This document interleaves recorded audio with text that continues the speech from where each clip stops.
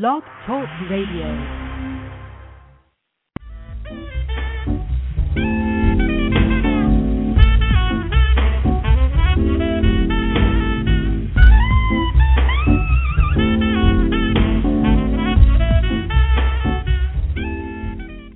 And now on Blog Talk Radio, you're listening to Wine Talk with Stu the Wine Guru.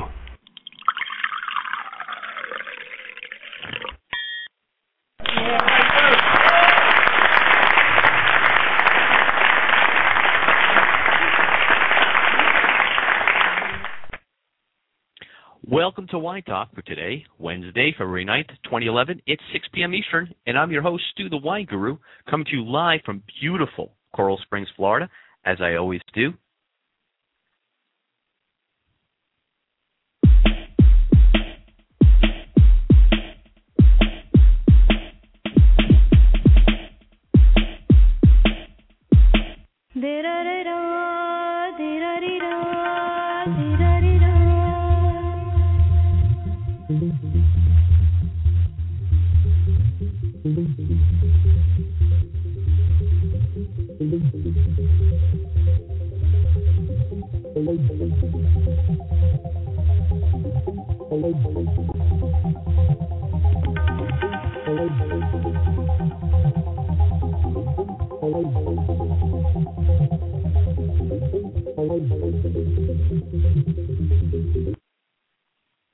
As you know, I'll take any time during the show.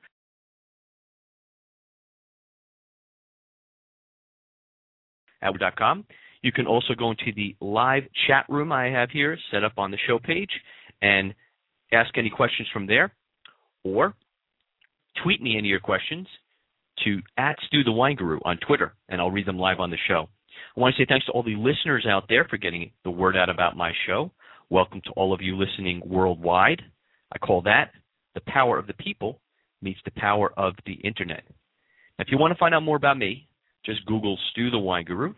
You can find the websites, the videos, the articles, and the TV shows I'm currently a part of. Speaking of articles and reviews, I'm writing wine articles and reviews for Yahoo and the Examiner, so look for those as well. I've also made a Wine 101 video series that can be viewed just about anywhere on the Internet.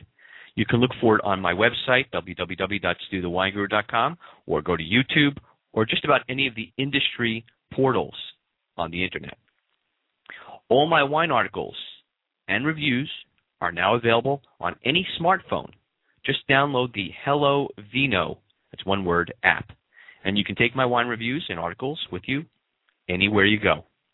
I want all my listeners to please make note and remember that as of February 2nd, my show started and starts at 6 p.m. Eastern instead of 7 p.m. Eastern, as it did. Please also make note that it's also important to note that the show will be 30 minutes instead of 1 hour. This is important because you don't want to miss anything in the future shows. Tonight I have on my show one of the top producers of Pinot Noir out of California. He's one part of the two people who founded his wine company. I'm extremely happy to have him on for you. The name of his great wine and vineyard is Kosta Browne. His name is Dan Kosta, and he'll be joining us shortly. Of course, the number to call in is 1-646-381-4860. If you're shy and you prefer the computer, email me your questions to info@StuTheWineGuru.com. You can also tweet me your questions to @StuTheWineGuru on Twitter, and I'll read them live here on the show and get some answers for you. As always, as I mentioned earlier at the top of the show, I have opened a chat room for the listeners to go into and chat. You can also ask questions of me or Dan, and I'll check into the chat room live periodically during the show to get answers for you. So let me make sure that everyone listening knows Dan's website and can go there for more information about his great wine. To learn more about Dan Kosta and Kosta Browne Vineyards, go to www.kostabrown, that's KOSTABROWNE.com, and find out where you can buy it locally or buy it directly online at his website. That's the beauty of the Internet. You can sip some wine while you buy some wine. So, without further wait, let me bring on my guest for the evening, one of the great winemakers of California, Dan Kosta, everyone. Dan, how are you? I'm good, Stu. Can you hear me? I sure can. Absolutely. Excellent. I'm doing great. How are you? I'm fantastic, and I first of all, I want to thank you. I want to start by thanking you for being on my show. It's really great to have you here tonight. Oh, this is my pleasure. You know, it's I'm just sitting here out watching the 70-degree warmth out here in California. It's wonderful. Well, I have to tell you, you and I are probably the only people in the U.S. that are experiencing 70-degree weather or better. I know. Just about everybody else. About that. I'm not gloating. No, it's okay. You can gloat. My show, people can gloat. Okay, good. I allow it. We'll have a half hour gloating. That's all it's going to be, Dan. Didn't you know that? It's just going to be a half hour of gloating about how nice the weather is. That's right. Anyway, that's right. I have many questions for you, and I'll just let you know how it works so this way we can get right into it. I have the chat room. Of course, people in the chat room can, I have tweeted questions and I have email questions. So I will get right to my questions so I can kind of give people a little bit of an idea about who you are and what Kosta Browne is all about. So give me an idea. What is your earliest memory of your dad's discussions at the dinner table about wine growing up? Because I know there were many. Yeah, there were many, and we were able to, me and my brothers, we were able to have a little bit of wine with dinner periodically, and we wouldn't have the wine, though, without discussing it. And I think back then, we're talking, 5, 6, 7 years old, we didn't get too in-depth as far as varietals and, Cabernet versus Pinot Noir, any of that. We really just discussed pure pleasure of wine. Do we like it? Why do we like it? Why don't we like it? And again, for a 5-year-old, 6-year-old, 7-year-old, having a 5-year-old now, I know that there's only a certain level of understanding that a 5-year-old is going to have. But so I think that just the respect that I have for wine now came from those discussions. Just a simple terms: do you like it? Do you not? And can you explain why? So those were really cool, and we discussed that every time we had wine. That was the rule. If we have wine, we're going to talk about it. That's excellent. I think I have to tell you, because you're opening the minds of a young person, and with no preconceived notions, as you were saying. I mean, it's probably the likelihood of any parent who's in the wine business, whether it be a winemaker or, of course, owning a wine shop. You probably would want to be telling them everything you possibly could tell them, but to really just get words from them and their impressions as early as that is really a fantastic way of going about it. Just one man's opinion here, not having that history growing up. So I'm going to go to email questions right away that Sure. have come in here as we speak. Let's see. So the first one is from Colleen619 from Halifax, Nova Scotia, and it says, Wow, "Stu, we love you cool. here in we love you here in Halifax. Please ask Dan what he feels the difference is between the Pinots of Okanagan and the Sonoma and Russian River ones, taste-wise. Thanks, and cheers to you both." So first, I want to thank Colleen619 from Halifax, Nova Scotia, for asking your question. And Dan, take it away. Wow, that's pretty cool. I do not claim to be a pro at the Okanagan Valley, but I tell you that I have had some. I do quite a bit of wine judging, and so the wines that I've had from that area, that was the forum for those wines for me, and I didn't know that they were from Okanagan. However, I was thrilled with the quality of them. The Pinot Noirs that I had were they were a little fuller bodied. I'm not sure if that was a result of winemaking or if that was something of a terroir, something of that place in Okanagan. So I definitely said that I said at the time that they were New World style, meaning that they were pretty fruit driven. Lots of aromatics in the glass, some serious depth to them, and I think that in a lot of cases that's what we get here in the Russian River and Sonoma Coast appellations. But there definitely is a lot of different decisions that you make as a winemaker about when to pick, how ripe do you want these wines to be. So winemaking definitely has the ability to trump terroir in a lot of cases, and but those Okanagan Valley wines were very similar to a lot of the California Pinots that I've had. And that's interesting. I appreciate that because a lot of people don't realize that unfortunately not export the Okanagan wines outside of Canada. So in order to experience them, you have to go there to try them, and that's great. I really appreciate the question, and I really appreciate the answer too. It's because for those of us who've never had a chance to try them, that gives us a little insight. So the next one is from Carlos Vinhos 20 from Buenos Aires, Argentina. It says, Stu, I've been listening to your show for many months and enjoy all of your guests. I love Pinot Noirs, and I wanted to ask your guest, Dan, if he thinks Argentina will be the next place for Pinots to come from. That's a great question. Thank you. So thank you, Carlos Vinhos 20 from Buenos Aires. And Dan? Yeah, I'm digging these questions. That's great. We go from Nova Scotia to Argentina in one fell swoop. That's pretty cool. That's my show, my friend. I love it. Isn't that's so cool that Pinot manifests itself, the diversity all over the world, which is fantastic. And I love this question. I was down in Mendoza about 2 years ago, and I was lucky enough to be sitting at the Hyatt down there in Mendoza, and a distributor came in and knew I was there, and so we did some blind tasting of about 20 different Pinot Noirs. And quite frankly, some of them weren't that good, but the ones that were good were really good. And I tell you, I think the most promising area down there for Pinot Noir is Patagonia, a little farther south than Mendoza, and a little bit cooler, which, of course, for Pinot Noir is very good. So my favorite wines were from Patagonia. There were a few from the Tupungato area, which is just outside of Mendoza by about an hour, up in about that 4,000 feet elevation right at the base of the Andes. But, those were grown right next door to Malbec, and that kind of tells you that they're not struggling, but they're still figuring out the best areas to plant Pinot Noir in that area. And if you're planted next to Malbec, the implication there is that it's probably a bit too warm for Pinot. So the ones that I gravitated towards were the Patagonian Pinot Noirs, also in a Pinot industry in its infancy down there. But I think there's a lot of promise, especially with you look at the Malbecs that you're getting out of Argentina now and how reasonably priced they are for great quality.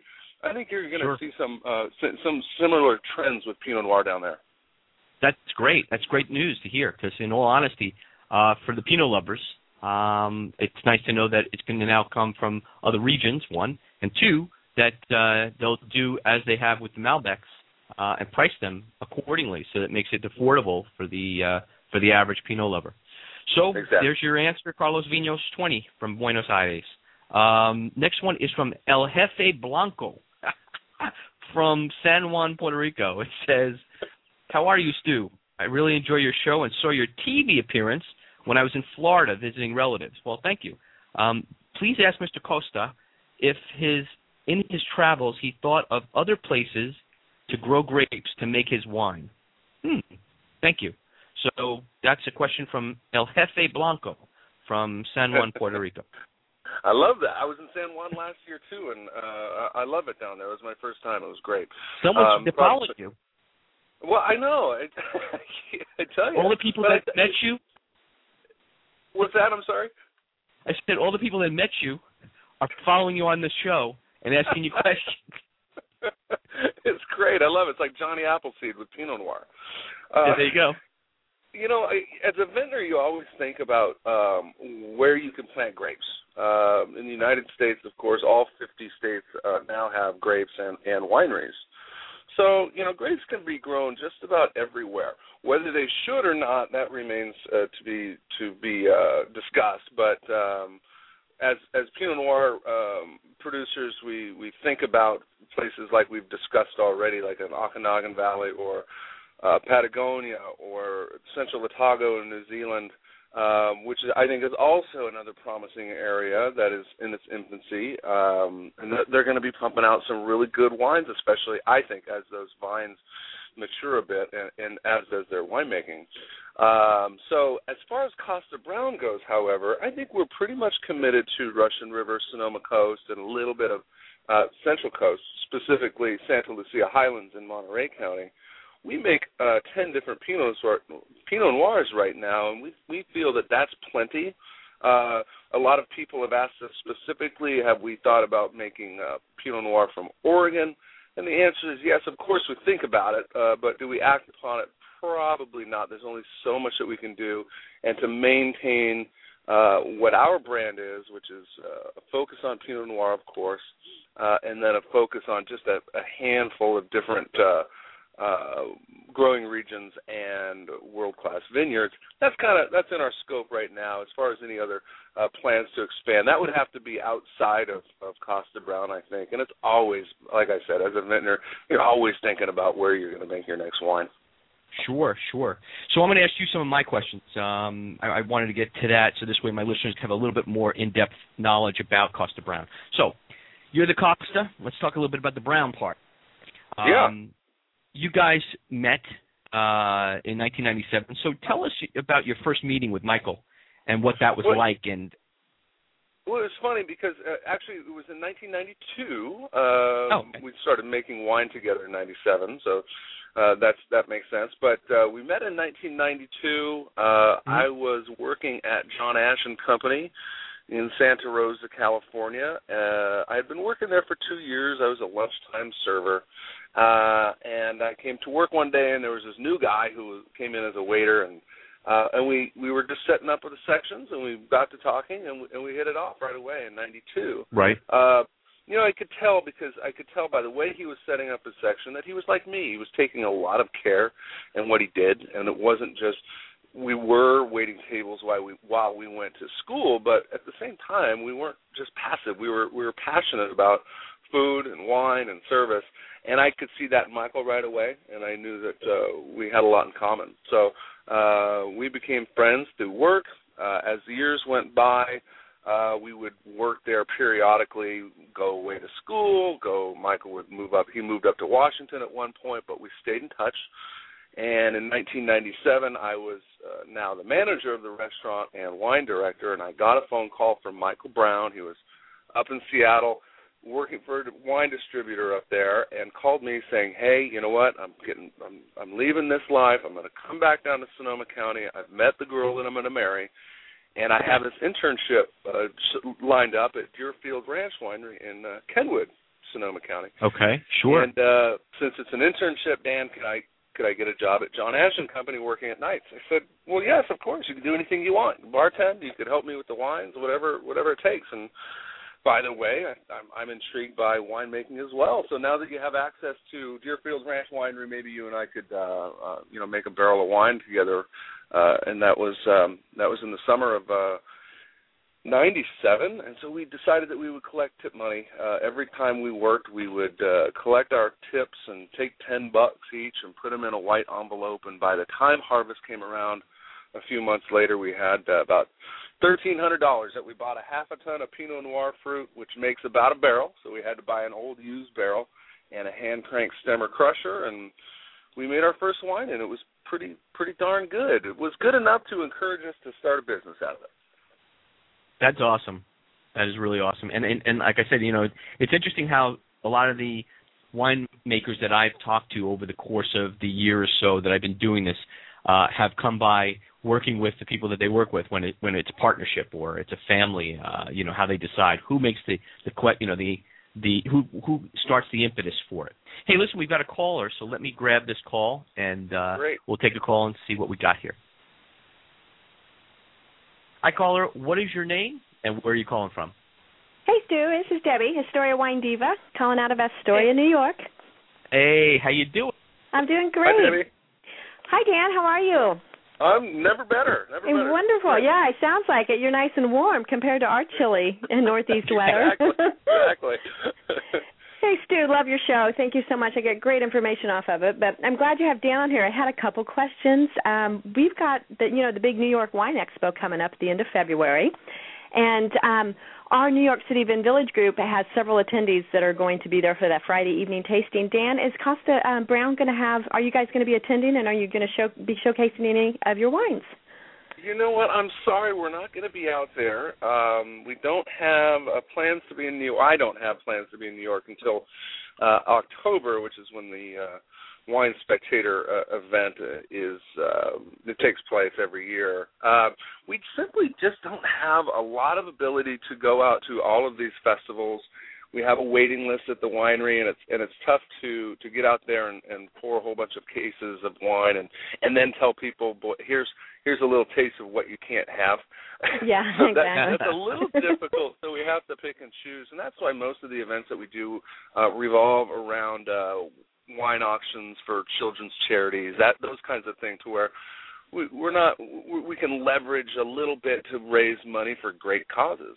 Now, that's not saying that we don't do any festivals at all. We did participate on a limited basis with Pinot Days, and which I think you had out in New York and Chicago, and of course here in California. But I'm sorry to miss you. I have a great time, and hopefully the snow lets up so people can actually get in there, huh?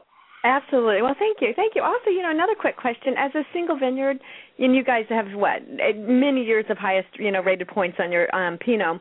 A couple of times I had an option. I've been in the restaurant business myself, having a restaurant in Kansas City, Missouri, years ago. But I recall you had a rosé and a Syrah. What do you have any plans in the future to venture out again, or what kind of drives you guys to make that decision to all of a sudden just have this, inaugural wine that comes out, other than the Pinot? Oh, whimsy, I guess. You're right. We did have we had the rosé and we had the Syrah. Now that is, I say had because we don't do those anymore. With the Syrah, we did 04, 05, and 06, and with the rosé, we stopped making that in 2007. Just because it was very difficult, and quite frankly, you don't make any money on it. You lose money on it. But it was nice to have. I love that wine. Now, yeah. We still have the urge to do certain things. So just yesterday, we bottled our first 2009 Russian River Chardonnay. So, oh, wow. I know. It's so funny because I said that Michael and I both said we'd never make Chardonnay. So my pet name for the project is Hell Freezes Over. But we wanted to make a Chardonnay that reflects our taste. And I think our Pinot Noirs are widely considered to be full-bodied and very New World. The Chardonnay is not quite that big. I think my palate with whites is a little Old World. So the Chardonnay is about 50% malolactic fermentation. So we're not getting that huge buttery Chardonnay. We have some nice crisp acidity, which we get naturally in the Russian River Valley anyway. And then as far as the oak treatment, it's about 50% new oak. So again, it's not a big oaky, buttery bomb. It's got elegance and acidity and cleanliness to it, but a nice, California,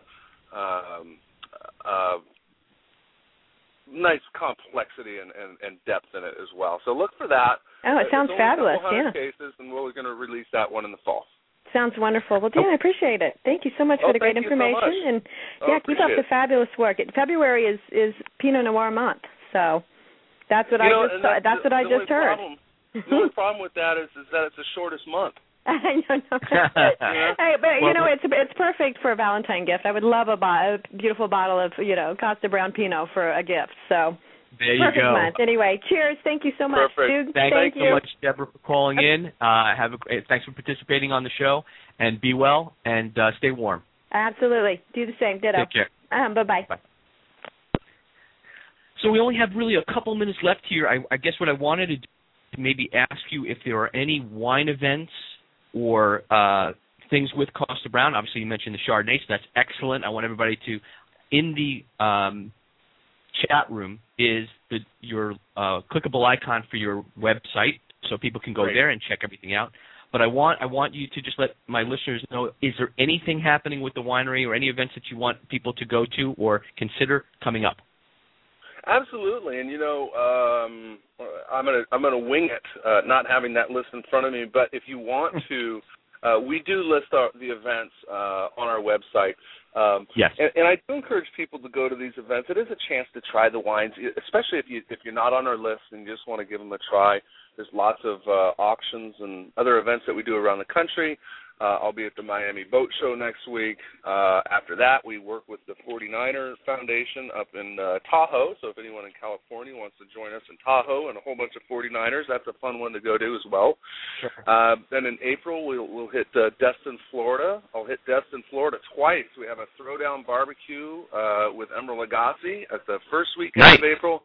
And then at the last weekend of April, I'll be doing the Destin Charity Wine Auction as well. And then if you're out in California in May, I am the 3-time defending Croquet Vintner Champion, which is a Make-A-Wish event out at Sonoma-Cutrer Winery. So if you want to come and drink wine and watch me spill red wine all over my white outfit, and then hopefully win the croquet tournament. That's a good one. I believe that's May 14th, so that's cool. And during that time, too, we're going to be doing the Wine Spectator Grand Tour. So, again, I don't have the dates in front of me right now, but we'll be in Boston and Vegas and Chicago all throughout the month of May. So immediately, those are the best things. And hopefully we'll see some people that have listened to the show.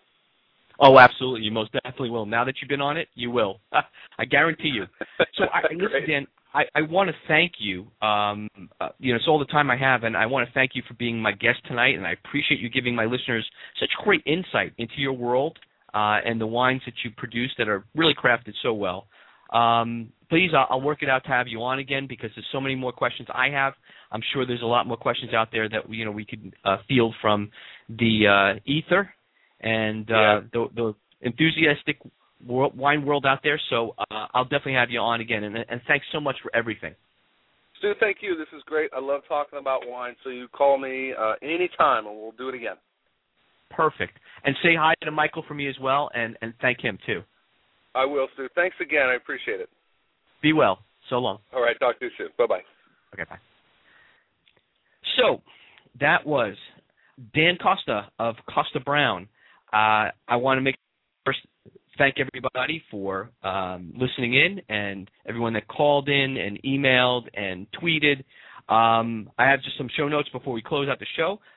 Any Anthony Bourdain fans like me, he will be making a one-night-only appearance at the Coral Springs Center for the Arts on February 15th. Go to www.coralspringscenterforthearts.com for more information and to get tickets to go to the show. Don't miss this because he's phenomenal if you ever watch No Reservations. I'll be a guest on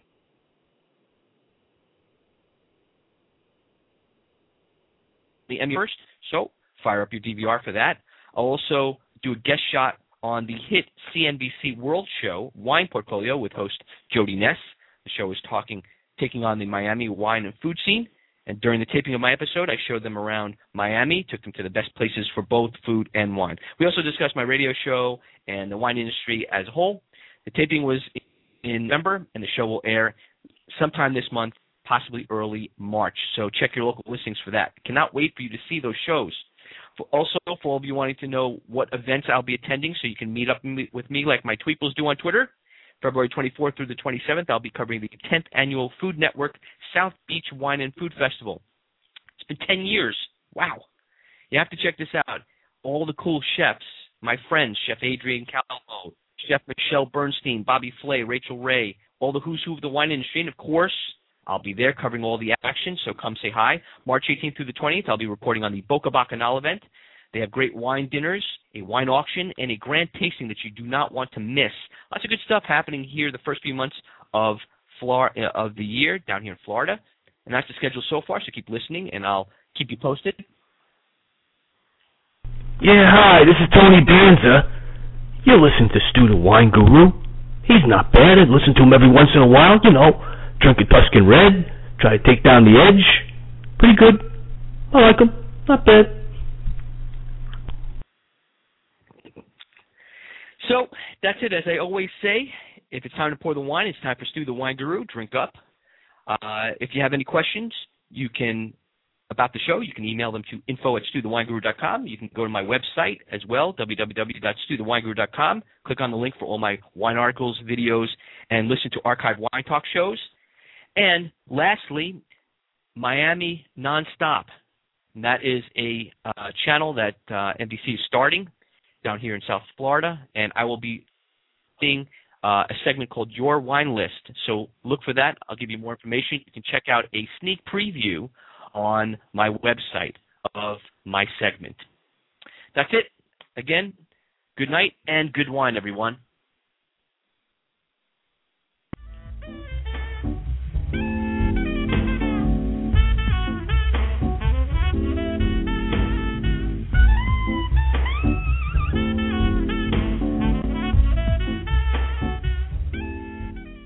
And now on Blog Talk Radio,